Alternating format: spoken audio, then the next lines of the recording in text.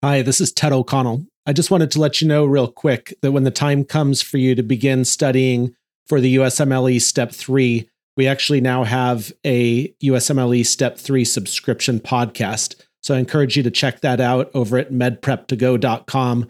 We have sample episodes available. And even if you're studying for Step 2, you may actually find some of this content really useful for your studies. So please do check it out. I'm Ted O'Connell, author of USMLE Step 2 Secrets and Chief Content Officer for Inside the Boards. This is the Step 2 Secrets podcast, where we provide you the high-yield content from Step 2 Secrets in audio format, as well as question breakdowns, so you can study on the go and get back to reclaiming some of your life. This is the question breakdown for the pulmonology chapter. A 24-year-old woman sees her family physician for a non-productive cough which has been present for 3 days. The patient has also felt feverish with a headache and sore throat. Both of her roommates are having similar symptoms. On physical examination, the patient has erythematous tympanic membranes and pharyngeal erythema with no exudate. There are fine rhonchi as well as inspiratory and expiratory wheezes on pulmonary examination. A chest radiograph is ordered and shows diffuse, patchy infiltrates in both lungs. Which of the following is this patient's most likely diagnosis? Is it A, adult onset asthma, B, Haemophilus influenza pneumonia, C, hypersensitivity pneumonitis, D, mycoplasma pneumonia, or E, viral pneumonia? So in this case, we have a young, healthy woman who is presenting with fevers, headache, sore throat, and sick contacts. And then on physical examination, has some signs of pharyngitis and also some wheezes and fine rhonchi on the pulmonary exam, and then patchy infiltrates in both lungs, which should immediately make us think of an atypical pneumonia, especially given the whole constitution of her presentation. So going through each of the options, A, adult onset asthma, the signs and symptoms in this case of a communicable disease really make adult onset asthma an unlikely diagnosis. So we can probably put that choice to the side. Next option is Haemophilus influenza pneumonia. This would be uncommon in someone in this age group without obvious risk factors, such as not having been vaccinated or being immunocompromised, which this patient is not. The next choice is C, which is hypersensitivity pneumonitis. This can actually share many of the signs and symptoms of those seen in this patient, but has a somewhat different radiologic appearance. Hypersensitivity pneumonitis usually does not have involvement of the middle ear, as we see in this patient with the abnormal tympanic membranes, and it's also not infectious. So this patient's history of having friends with similar symptoms kind of steers us away from that option. Next choice is mycoplasma pneumonia, which is actually the correct answer here. This patient has pretty classic mycoplasma pneumonia, which is the most common cause of community-acquired pneumonia in young adults. And remember that macrolide antibiotics are the treatment of choice for this condition. And then even though we've already established the correct diagnosis as mycoplasma pneumonia, the last answer choice is viral pneumonia. This is common and can present somewhat similarly to mycoplasma pneumonia, but this patient's chest radiograph makes mycoplasma a more likely diagnosis. And so that is the correct choice here, mycoplasma pneumonia. And the learning point on this question is that mycoplasma pneumoniae is the most common cause of community-acquired pneumonia in young adults. It's often called walking or atypical pneumonia. The symptoms are often milder than pneumococcal pneumonia, and an X-ray will show bilateral, diffuse, patchy infiltrates. And with that, we'll get back to our show. This is the pulmonology chapter from USMLE Step 2 Secrets, 5th edition. Question 1. Describe the difference between obstructive and restrictive pulmonary disease on pulmonary function testing. In chronic obstructive pulmonary disease, or COPD, the functional expiratory volume in 1 second divided by the total forced vital capacity, that is, the FEV1 over FVC, is less than the normal, approximately 0.7. In restrictive lung disease, the FEV1 to FVC is often normal. FEV1 may be equal in both conditions, but the ratio of FEV1 to FVC is always different. Question 2. What is COPD? COPD is a progressive inflammatory lung disease that causes airflow obstruction. The disease encompasses both chronic bronchitis, which refers to inflammation of the bronchi and bronchioles, and emphysema, which is characterized by destruction of alveoli and poor gas exchange. Patients usually present with chronic productive cough and shortness of breath. Tobacco smoking is a main cause, though air pollution, especially indoor air pollution such as from wood-burning stoves, genetics, and aging, contribute to COPD. Typical exam findings include diminished breath sounds, rhonchi, and wheezing. On X-ray, look for hyperinflated, hyperlucent lungs, an elongated and narrow mediastinum, and flattened diaphragms. Question 3. How is COPD diagnosed and treated?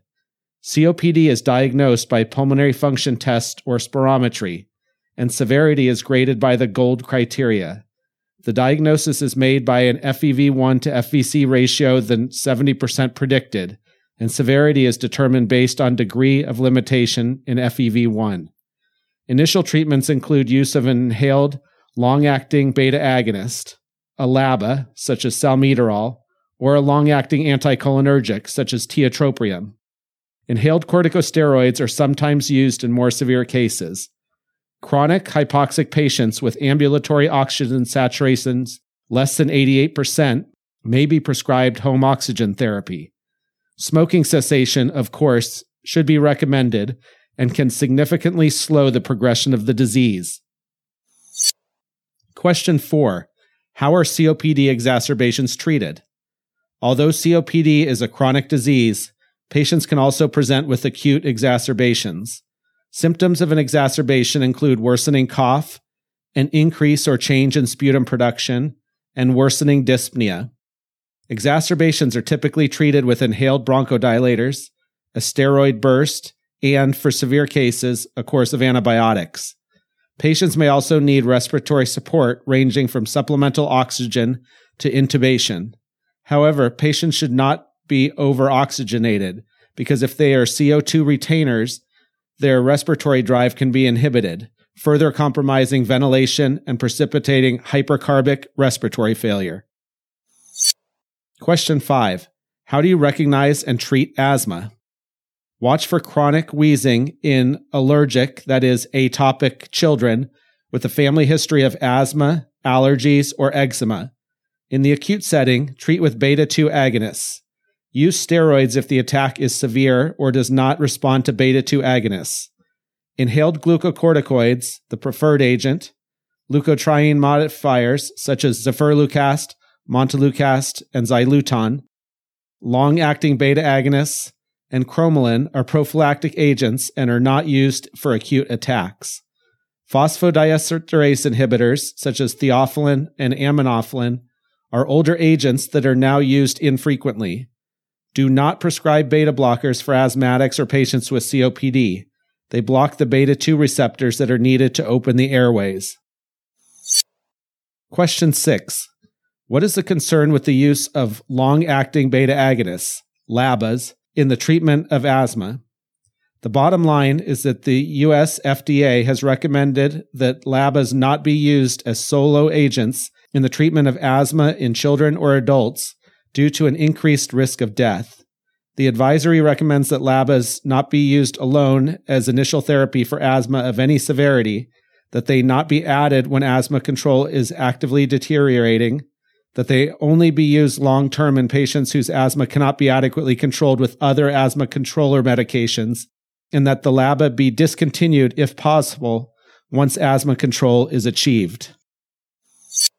Question 7.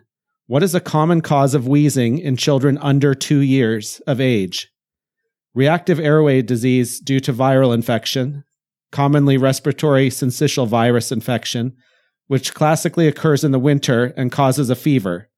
Asthma may also be the cause, but is usually associated with a chronic history. Question 8. What should you think if a patient with acute asthma stops hyperventilating or has a normal carbon dioxide level? Beware the asthmatic who is no longer hyperventilating or whose CO2 is normal or rising. The patient should be hyperventilating, which causes low CO2. If the patient seems calm or sleepy, do not assume that he or she is okay. Such patients are probably crashing. They need an immediate arterial blood gas analysis and possible intubation. Fatigue alone is sufficient reason to intubate. Remember also that any patient with COPD may normally live with a higher CO2 and lower oxygen level. Treat the patient, not the lab value. If the patient is asymptomatic and talking to you, the lab value should not cause panic. Question 9. When should you intubate? As a rough rule of thumb, think about intubation in any patient whose CO2 is greater than 50 millimeters of mercury or whose O2 is less than 50 millimeters of mercury, especially if the pH in either situation is less than 7.30 while the patient is breathing room air. Usually, unless the patient is crashing rapidly, a trial of oxygen by nasal cannula, face mask, or BiPAP is given first. If it does not work, or if the patient becomes too tired to use, the use of accessory muscles is a good clue to the work of breathing, then intubate the patient. Clinical correlation is always required. Patients with chronic lung disease may be asymptomatic at lab value levels that seem to defy reason. Alternatively, lab values may look great, but if the patient is becoming tired from increased work of breathing or is significantly altered, intubation may be needed. Question 10. What should you do if a patient has a solitary pulmonary nodule on chest radiograph? The first step is to compare the current film with old films if they're available. If the lesion has not changed in more than 2 to 3 years, it is very likely to be benign. A nodule that has increased in size on serial imaging should be biopsied or excised. CT scans are used to evaluate and follow a solitary pulmonary nodule. A nodule that has a low probability of being malignant can be followed with serial CT scans. A PET scan is used to evaluate intermediate probability nodules. A nodule that has a high probability of being malignant should be excised. Question 11. What classic clues on the Step 2 exam point to the cause of a solitary pulmonary nodule? In an immigrant, think of tuberculosis. Do a skin test or an interferon gamma release assay, a quantiferon test. In the Southwest United States, think of Coccidioides immitis. In a cave explorer or someone with exposure to bird droppings or the Ohio-Mississippi River valleys, think of histoplasmosis. In a smoker over the age of 50, think of lung cancer. Order bronchoscopy and biopsy. In a person under 40 with none of the previous, think of hamartoma. Question 12.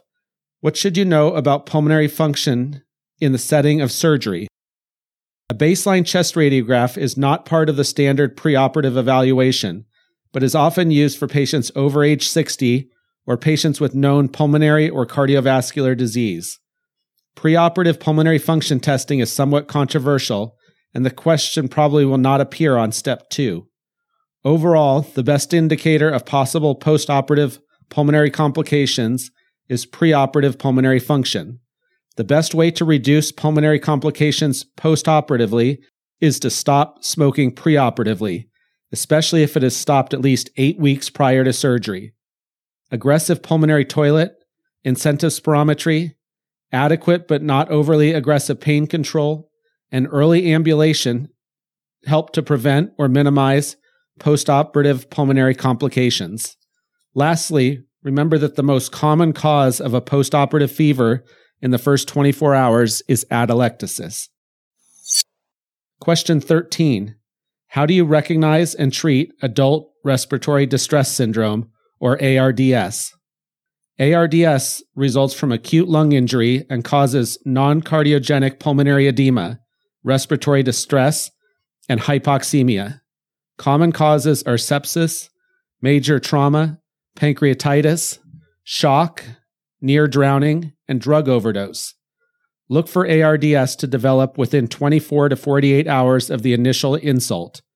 The classic patient has mottled or cyanotic skin, intercostal retractions, rales or rhonchi, and no improvement of hypoxia with oxygen administration. Radiographs show pulmonary edema with a normal cardiac silhouette and no cardiomegaly. Treat with intubation, mechanical ventilation with high percentage oxygen, and positive end expiratory pressure while addressing the underlying cause if possible. Question 14. How is pneumonia diagnosed? The diagnosis of pneumonia is usually based on clinical findings, such as fever, rales, or rhonchi, plus elevated white blood cell count and an abnormal chest radiograph consistent with pneumonia. Sputum and blood cultures may be obtained, preferably before empiric antibiotic therapy is begun. Question 15. What is the difference between typical and atypical pneumonia? Typical pneumonia is usually caused by bacteria such as Streptococcus pneumoniae or Staphylococcus aureus, the most common causes of pneumonia. Atypical pneumonia may be caused by viral infection, such as influenza or adenovirus, or may be caused by Mycoplasma, Chlamydia species, Legionella, or Haemophilus. Now in the book, there's a table defining typical pneumonia and atypical pneumonia. So the prodrome in typical pneumonia is short, less than 2 days, whereas in atypical pneumonia, it's long, more than 3 days, and can be accompanied with headache, malaise, and body aches. The fever in typical pneumonia is usually high, over 102 degrees Fahrenheit, whereas in atypical pneumonia, it's low. Age is typically over 40 years in typical pneumonia and under 40 years in atypical pneumonia. Chest radiograph in typical pneumonia will show one distinct lobe involved usually, whereas in atypical pneumonia, it's diffuse or multi-lobe involvement.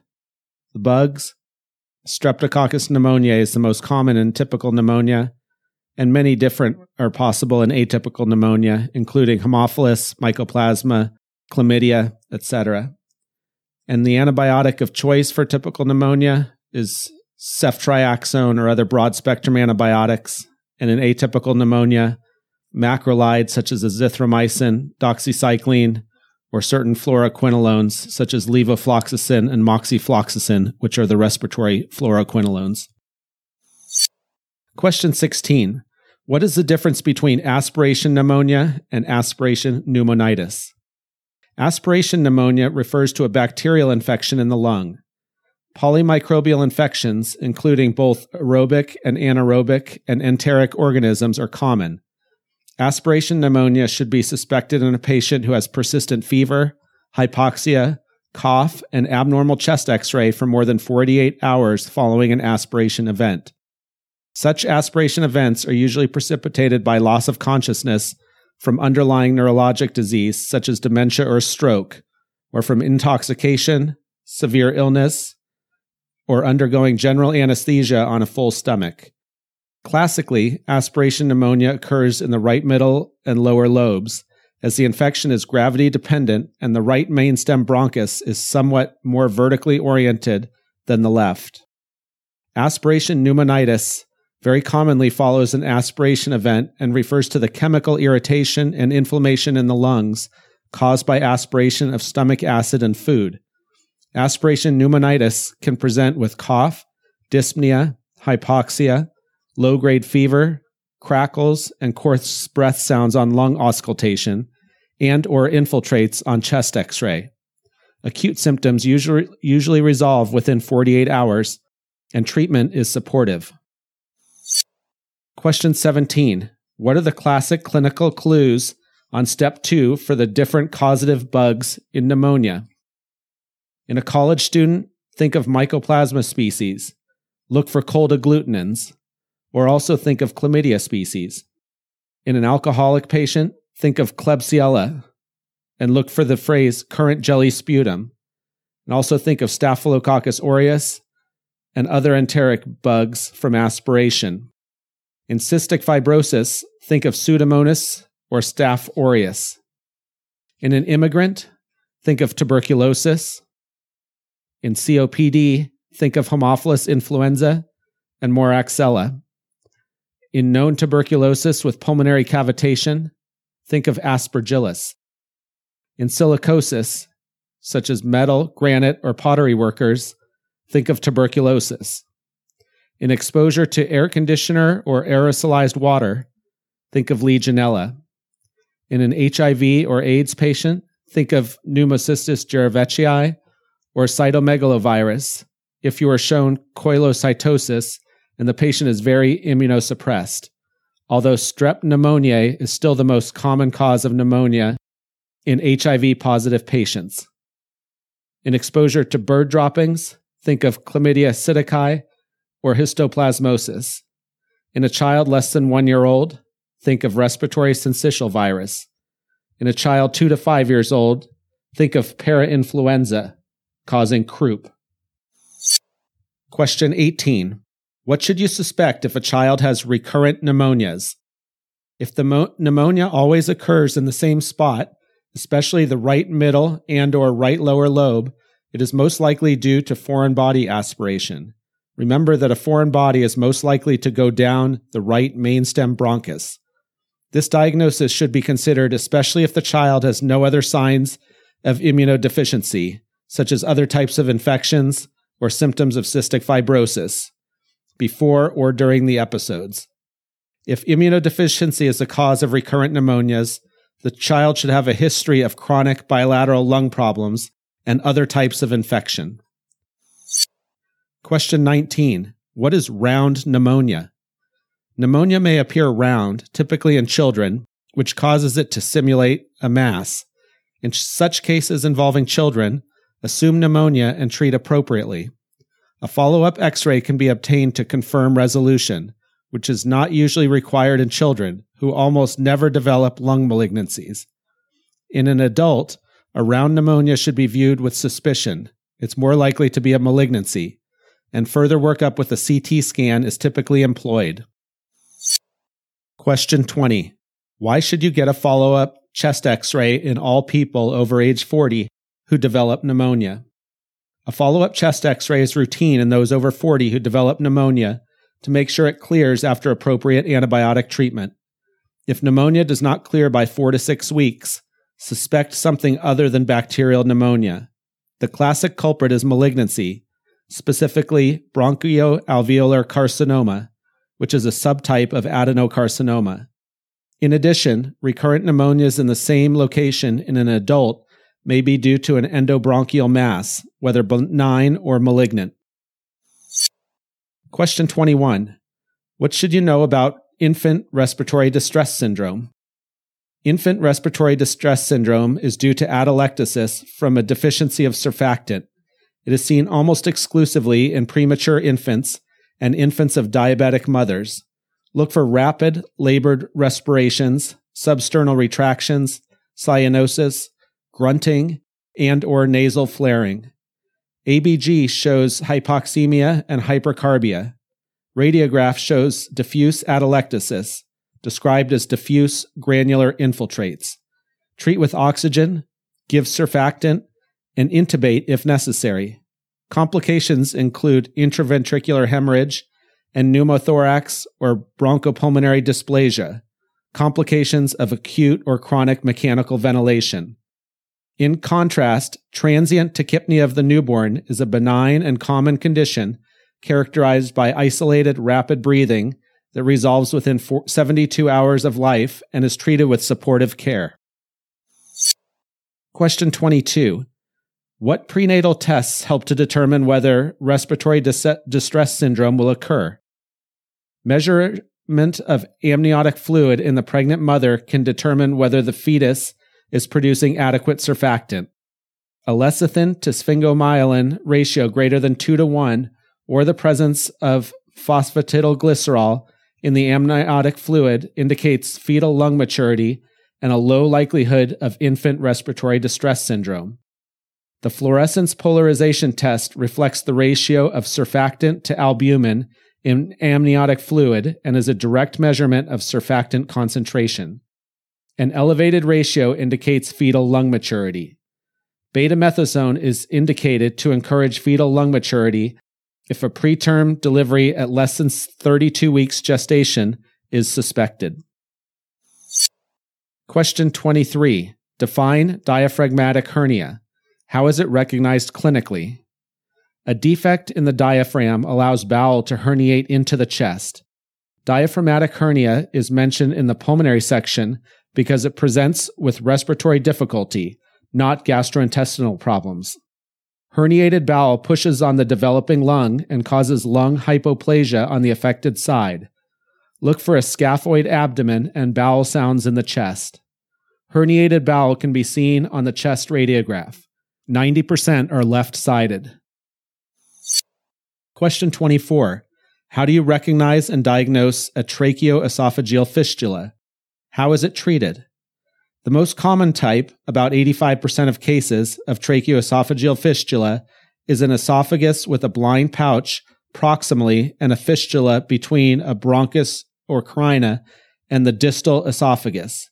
Look for a neonate with excessive oral secretions, coughing or cyanosis with attempted feedings, abdominal distension, and aspiration pneumonia. The diagnosis is made by the inability to pass a nasogastric tube. Alternatively, an injection of air via a nasogastric tube under fluoroscopy shows only the proximal esophagus. Treatment is early surgical correction. Question 25. What is the most common lethal genetic disease in Caucasians? How do you recognize it?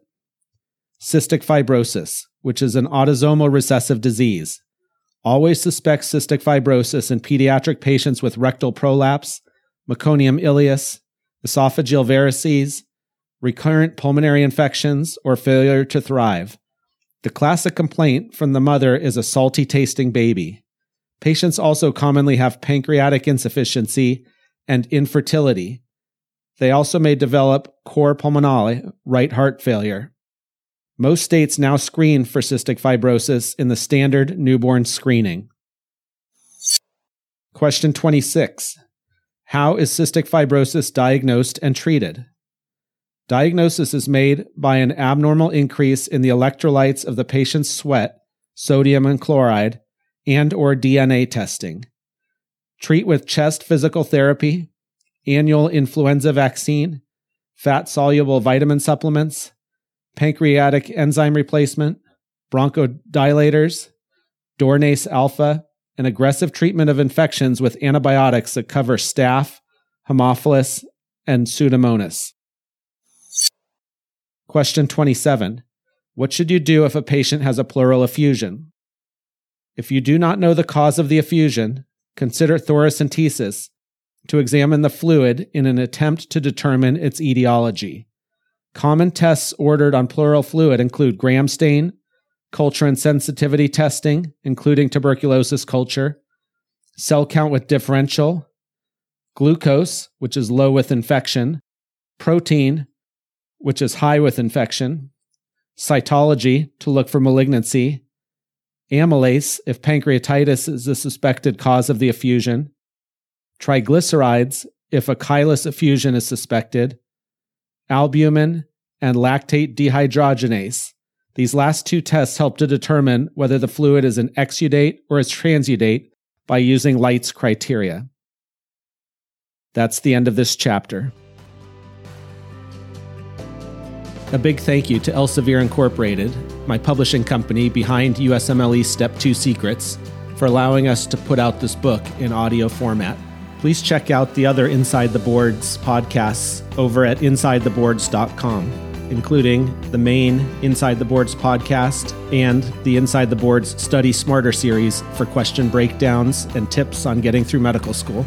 And with that, we wrap up today's episode of USMLE Step 2 Secrets.